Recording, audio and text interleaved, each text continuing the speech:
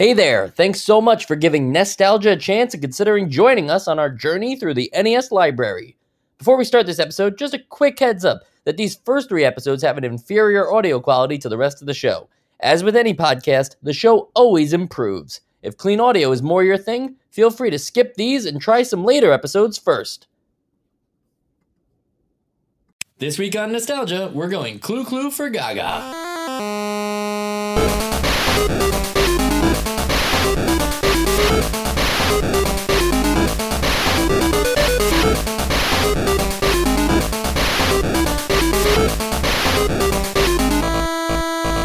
Welcome to Nostalgia, a chronological exploration of every North American release for the NES. This week's game, as you might have heard on the intro, is Clu Clu Land. But first, here's a little bit about who we are. I'm Sean Tresmond. I'm Sam Smith. I'm Joe Costu. And I'm Mike Esposito. It really was a little bit about it's the smallest amount about I cannot give any more information because I think it was the first episode, I tried to ask for some information, and Sean said he wouldn't tell us where he worked. I'm still not going to tell That's you where all right. I work. I think I'm okay with not going too much further into... Okay, yeah, I mean, they don't really care about us anyway, so let's just get right into it.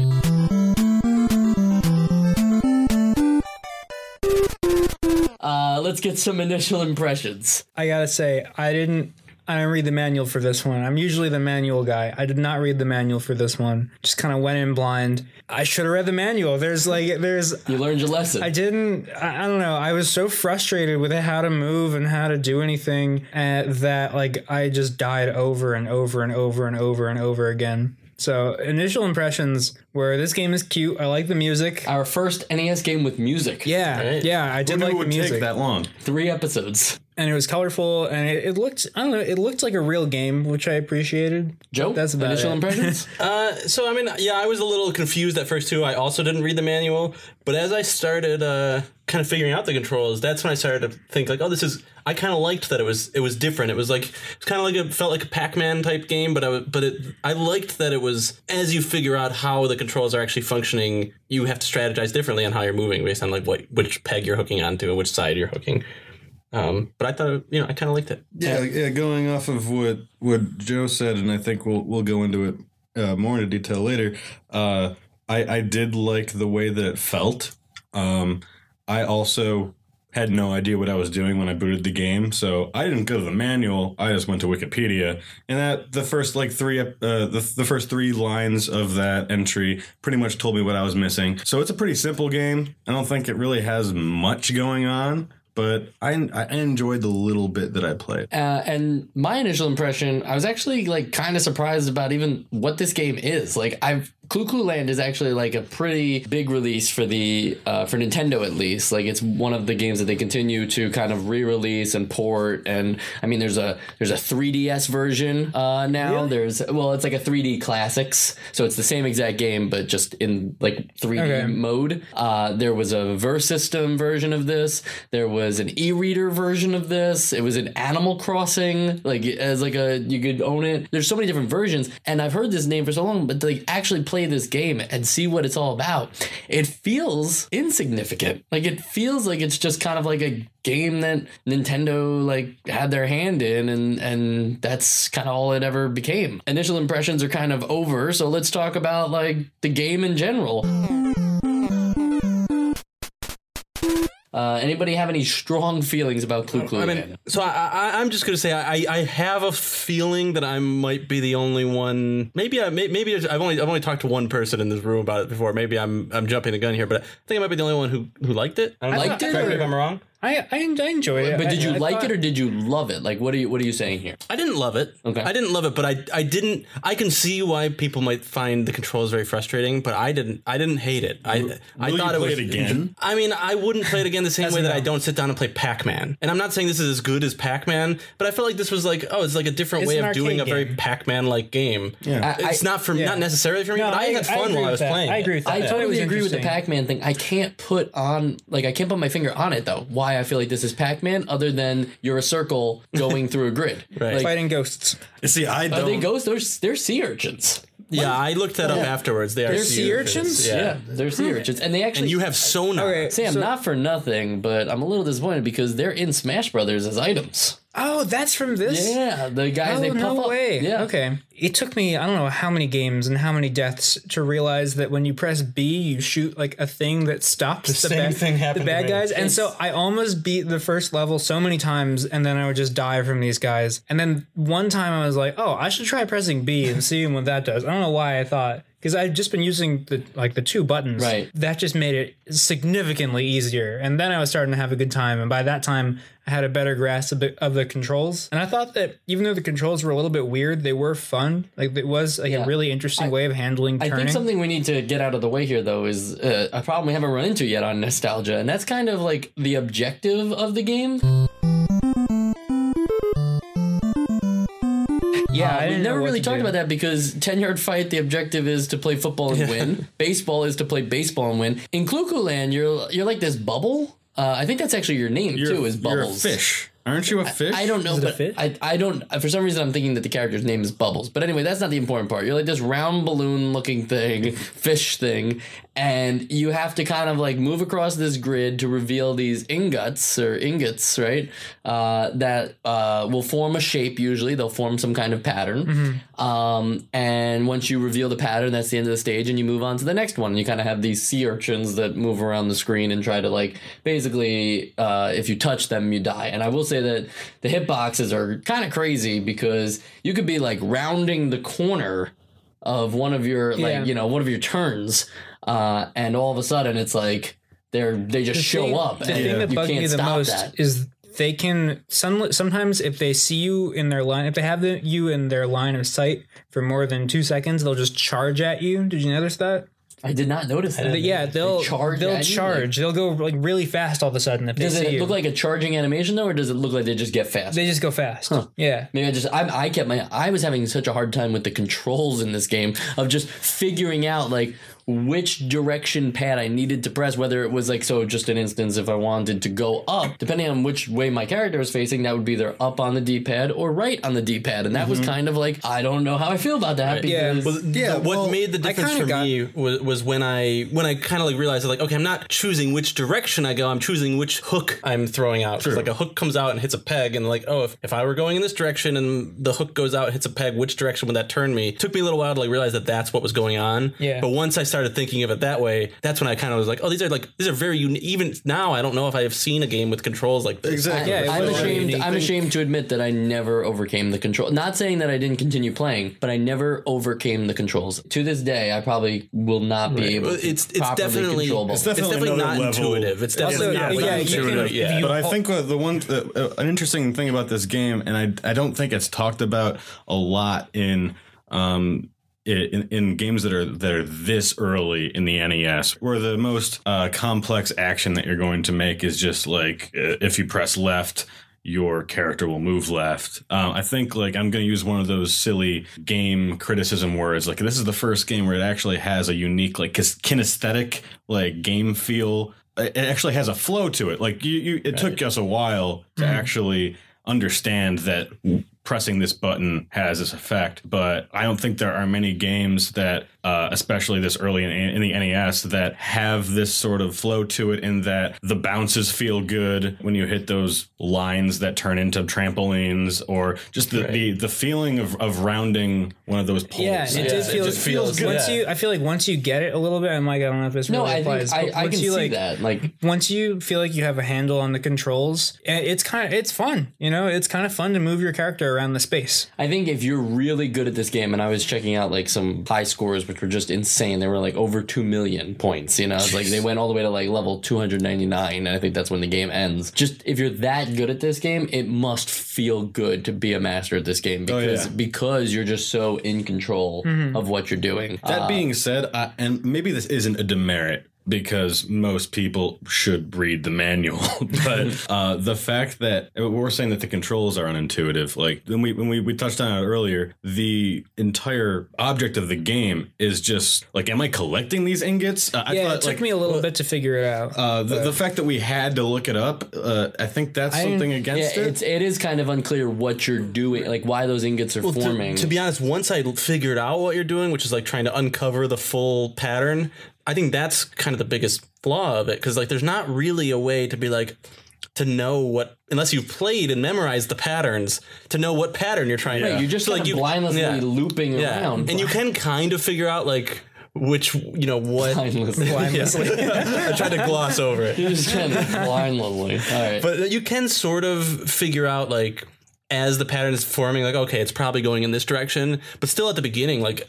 you have nothing to go on. Of like, you just have to search for the beginning of the pattern. Once you get to those later levels where you just speed up, I feel like you get rid of some of that issue because you're just going through so many of them. Are just uncovering things, right? But I also did, like, it took me a minute to realize that the urchins, I guess, they can't pass the coins or whatever those things are. Really? When you unlock something, you're making a wall, so you can stay on that side of it. And that part I did appreciate that it was a wall. Also, you can destroy them permanently. Yeah, by pushing them up against the wall. Yeah, you hit them with your little beam thing, whatever that is, then you push them against a wall. Which also just feels good. Yeah, the beam feels good, and it feels good to destroy. But what about those annoying holes too, and that like you just kind of like fall into? I mean, I think there has to at least be like a third obstacle. I think that, but I also think you can get away with just putting a block there or something. Plus, I mean, that's what the trampolines are. If you're just swinging over it, that doesn't count as falling. Yeah, that's true. Right. I think that's fair enough. Yeah. And I think like something interesting about this game too is like this one actually feels like an arcade game that's ported over to the NES. The first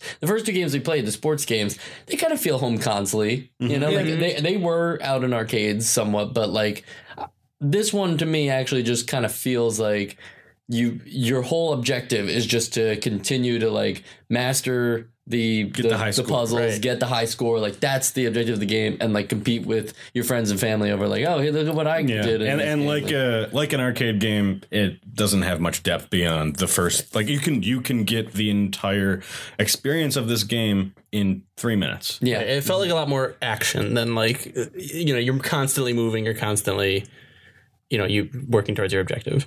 And what about, and this is just something I just remembered, but we were talking about the holes. What about those rubber bands that just appear out of, I don't know what they are, but they just appear. Yeah. It's like they just show up all of a sudden and it's like, it's annoying that they show up. The urchin was following me like right behind me. Now I just go right into him. And it was kind of the same thing where like the first one, it was like you're screwed. But the second one I think was usually symmetrical. Am I wrong? I think so. I think it was just, then you kind of have an idea of like where the other one or the other ones might be. But that might not be the case in later levels. Right. Sure. But I also think that if you don't have to uncover them in a level, but I think that they are kind of fit into the pattern. Like, if the pattern looks like a face or whatever. They'll be the eyes. Are the eyes or something like that. Maybe it was just my imagination running wild, but. So I'm going to kind of step away here for a minute. I'm going to still be here, of course, but I feel like I'm kind of leading this discussion into let's talk about everything that's wrong with Clu Clu Land. So I'd love somebody else to just kind of take over and talk about, some feelings they had about the game. I mentioned this before, but I really enjoyed the music. I thought that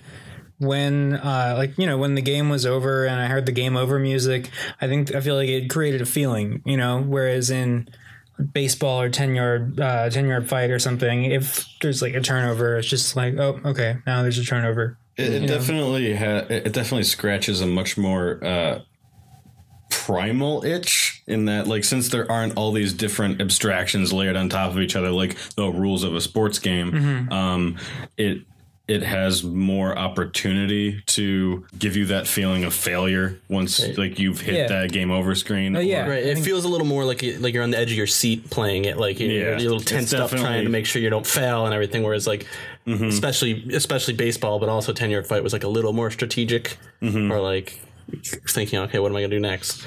Yeah, but I know what you're talking about. Like in sports, you kind of know what to expect and what happens if you do well and what happens if you don't. But in this, it just kind of happens unexpectedly, and it's just like defeat, Yeah. And I think that's, I don't know, I didn't get that from the other games so far. And I've already touched upon like just that it's just interesting how much this game has a feel all its own that a lot of I just wasn't expecting out of a launch title on the NES. Right.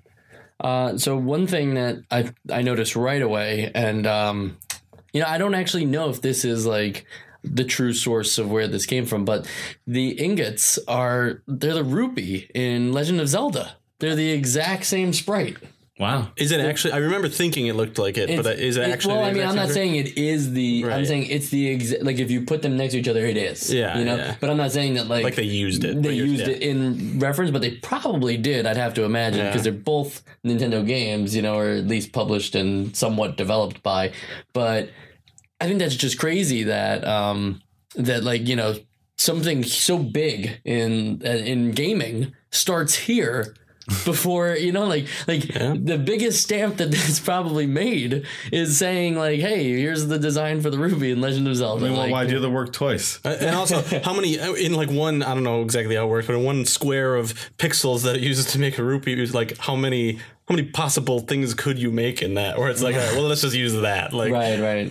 Does anybody else have anything that they want to add here? Or I think that's about it. I feel like it was pretty simple. It's pretty simple. I think since you guys are mentioning the control scheme, I think it is worth bringing up that they're more than anything, it's a spiritual successor. On the Game Boy Advance, DK King of Swing is this game that kind of does the same thing, not in the sense of being on a grid, but you play as Donkey Kong and you grab these, like, you're almost like rock climbing, and you swing around and then you launch yourself and you grab the next like peg on the rock climbing and move around and around in that similar style. And funny enough, you know, the Clue Land, I think we were calling him Bubbles, the red character, he can be unlocked in that game as kind of like a reference to the origins of DK King of Swing. So that's kind of like his only other major appearance besides all of these ports that have been throughout the year. So I guess if they're porting this as many times and bringing it to Virtual Console all these times, somebody's playing it. Some fan base clearly is established for this game. Whether that's us, we will determine now in the Essential Games list.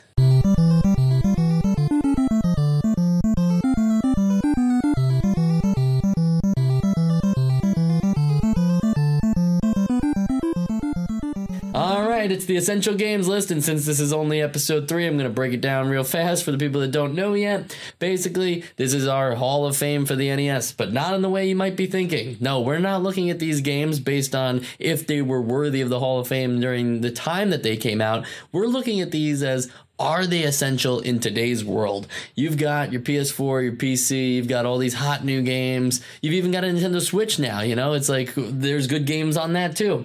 Is it worth it to go back to the NES and play these games? Well, that's what Essential Games List is going to tell you. We're going to vote on it. Everybody's going to give a final verdict, and it needs at least 50% of the vote to pass into the Essential Games List. If you're wondering what that list is, you can always check it out on nostalgicast.com, but it might be empty. Currently, it's empty. And if you're listening to this episode later, I mean, you might go there and see some games and be like, I didn't hear these episodes yet. Well, we didn't record them at this time. So let's just kind of get right down to it. Who wants to take us through their final verdict of Clue Land? I think that this is overall, I think it's a fun game. I don't think it goes in, the Essential Games list. I don't think it goes in the jank folder either. I think that it definitely... The first game, not in the jank. Yeah, I think it's its own game. You know, it's not like it feels very solid for what it was trying to do. I think it accomplished it really well, but it's just not something I would really enjoy. Okay. Personally, to like go back to. Okay, I'll say that so this is episode 3, and of the 3 games, I think this is the most playable still. But I wouldn't say this is an essential game. But I do think it's people who like little arcade games on their phone and things like that might enjoy this game. Oh yeah. But I wouldn't put it on my Essential Games list. On a phone, that'd be interesting. I wonder how that would control. I would maybe play it if it was on my phone. Yeah. Okay. Little honorable mention there. I'd play this if it was on my phone. Maybe. Although if I could play this game, I could play other NES games on my phone. So then maybe that's not. true. Yeah. I just mean people who are into that kind of game. Like that's a big part of the culture now is people who like arcade type games. Right. Again. So yeah, I think it's interesting to look at, but definitely not essential. All right, and where I kind of stand on this is I definitely think, in terms of an arcade game, it does bring some unique gameplay. It's definitely different than the other 2 games we played, and it's an interesting game to launch on the console with, because you do kind of need those arcade spaces, since that was what was big at the time. But this game gets repetitive fast. It's not exactly what I would consider a good time. I just think that you've seen like 4 or 5 levels. You've probably seen most of them. I can't imagine the people who brought themselves to all 299 levels. It's an impressive feat, and I'm sure it gets a lot harder. I don't mean to talk down to anybody who goes further than the first 5-6 levels, but for me, that was my exit point. So I have to say that this is not an essential game. And just a quick defense of Clu Clu Land, even though I'm also going to throw it back in the heap. Spoiler alert. It's basic. I mean, like, yeah, you could play 1 or 2 levels and understand what this game is and what it has to offer. It does have that unique bit. But so is Pac-Man. But it doesn't drive me like Pac-Man. And I think like the interesting thing about Pac-Man is that like the ghosts get faster, the maze, like the eating the pellets is satisfying, whereas revealing the ingots here isn't as satisfying. Sure. Like it feels more random than eating the pellets. I'm gonna argue with that. I personally don't like Pac-Man. I don't think it's fun. But you have to admit that Pac-Man has lasted. Like as a but if I had the choice between Pac-Man and Clu Clu Land, I think I'd play Clu Clu Land. Wow, there we go. Well, that's the hot take. That's a hot take right but there. that's just me. I just don't. I get the ghosts give me anxiety. You know, and it's like, which one, Pinky? Pinky, his eyes. And the fish. I'm sorry. And then there's Clyde. What are they? Too. The urchins? sea urchins. The sea urchins don't give you. Well, anxiety. you can attack them at any true. time. You're right. That makes me feel way better. Once I did the same thing you did, where I forgot that you can attack, which is kind of. When I think back on it, it's kind of ridiculous. It's its only thing he can do. Yeah. And I didn't know he could do it. Yeah. But once you realize that, you're kind of the powerhouse in that situation. Yeah, like, it feels good because then you're just like swinging around stuff and you're blasting them and you're pushing them against walls and then you're hitting trampolines. I don't know. I feel like you can kind of groove with this game more than Pac-Man for me. Anyway. And I will also say, sorry, I know you're kind of in the middle of your final a very good discussion. But I will also say that I did think it was somewhat satisfying to reveal those pieces once I realized that the urchins couldn't pass them, because then I could be like, yeah, that's right. Like I'm over here, like I'm protecting myself with these. But yeah, I see what you're saying about the dots too. But that basically covered everything. It's definitely got its redeeming qualities. I don't think it's fair to say that just because it's simple, that it doesn't need to be praised, just because of comparisons to many other arcade games. But I think it's got unique features, but those features aren't enough. Not on the list. Not on the list.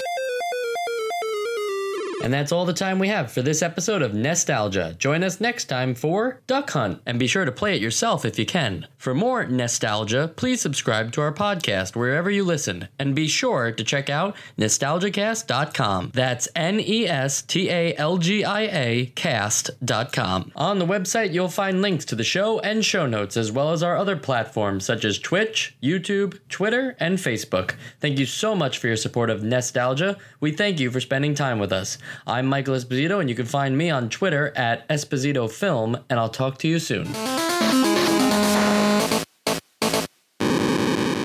All right, so we'll just kind of ease our way right into the post show here if everybody's cool with that. Yeah. For this one, I kind of want to talk about just like, your experiences at the arcade as a child. Well, can I bring one thing up? Absolutely. What does everyone think is the first NES female protagonist? It's like Ms. Pac-Man or like. It makes me think. I mean, like it's so much later, but it makes me think of Samus. Yeah, but like Samus is way. Yeah. That's 87, I think. So I mean, from what I know, that these are the first games. I think it's Bubbles from Clu Clu Land. So yeah, because earlier when you were saying he did something, I remember when I was reading through everything, I remember thinking that they were calling her she. So I just looked it up, and yeah, it's so I imagine it's the first female protagonist. I'm gonna go big milestone for me. I'm gonna just apologize not only for calling she a he, but also because that's just going to be something that's going to happen often. When I look at like 8-bit figures, I probably just assume. And back then it was there were not a lot of female protagonists in games, so that they're male, and that's awful. Does this include Japanese titles also, or?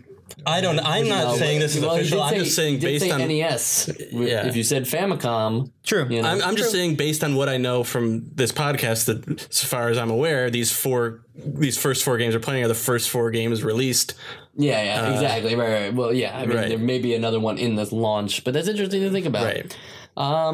and just because Clu Clu Land is an arcade game, and in spirit at least, it kind of makes me think about like my childhood arcade experiences, and like I feel like I've missed a step in the arcade. Like, I was around during like, I was alive during Street Fighter's like biggest time, and like Virtua Fighter and all those like, big arcade games kind of having their resurgence. But I never went to the arcade as a kid. We didn't have one really around me. Like the best I had was Chuck E. Cheese, and that wasn't great. There's like movie theaters with arcades and stuff, but you're They had like one game, and it was always like House of the Dead. Yeah, which is nothing bad about that, but as a kid, that would freak me out. Like something about low poly 3D zombies and stuff like that, they kind of scare me. Like, I mean, because we're all 90s kids here, right? Like, 90s. I think 90s that kids. I think that we sort of missed the big arcade. I think I didn't really go we to missed money. it though in the Clu Clu Land sense, right? Like we missed those. We missed the classic arcade. We missed the classic missed, like, arcade. Centipede but I and think everything. like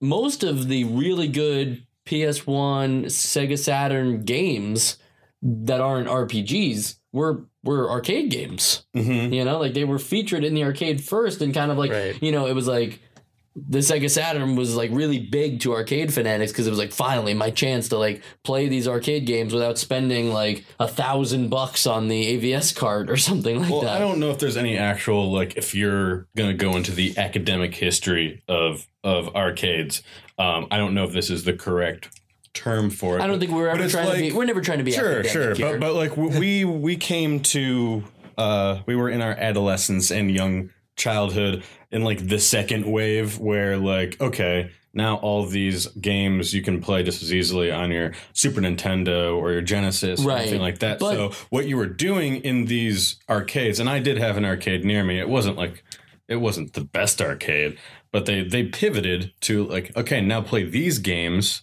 so you can get these tickets. And it went away from like, I'm playing this because it's fun and I want the high score, to like, I want the goddamn tickets. Right. And I gotta win the really low tier prizes. Sure, like, I need the candy. That mug. Yeah.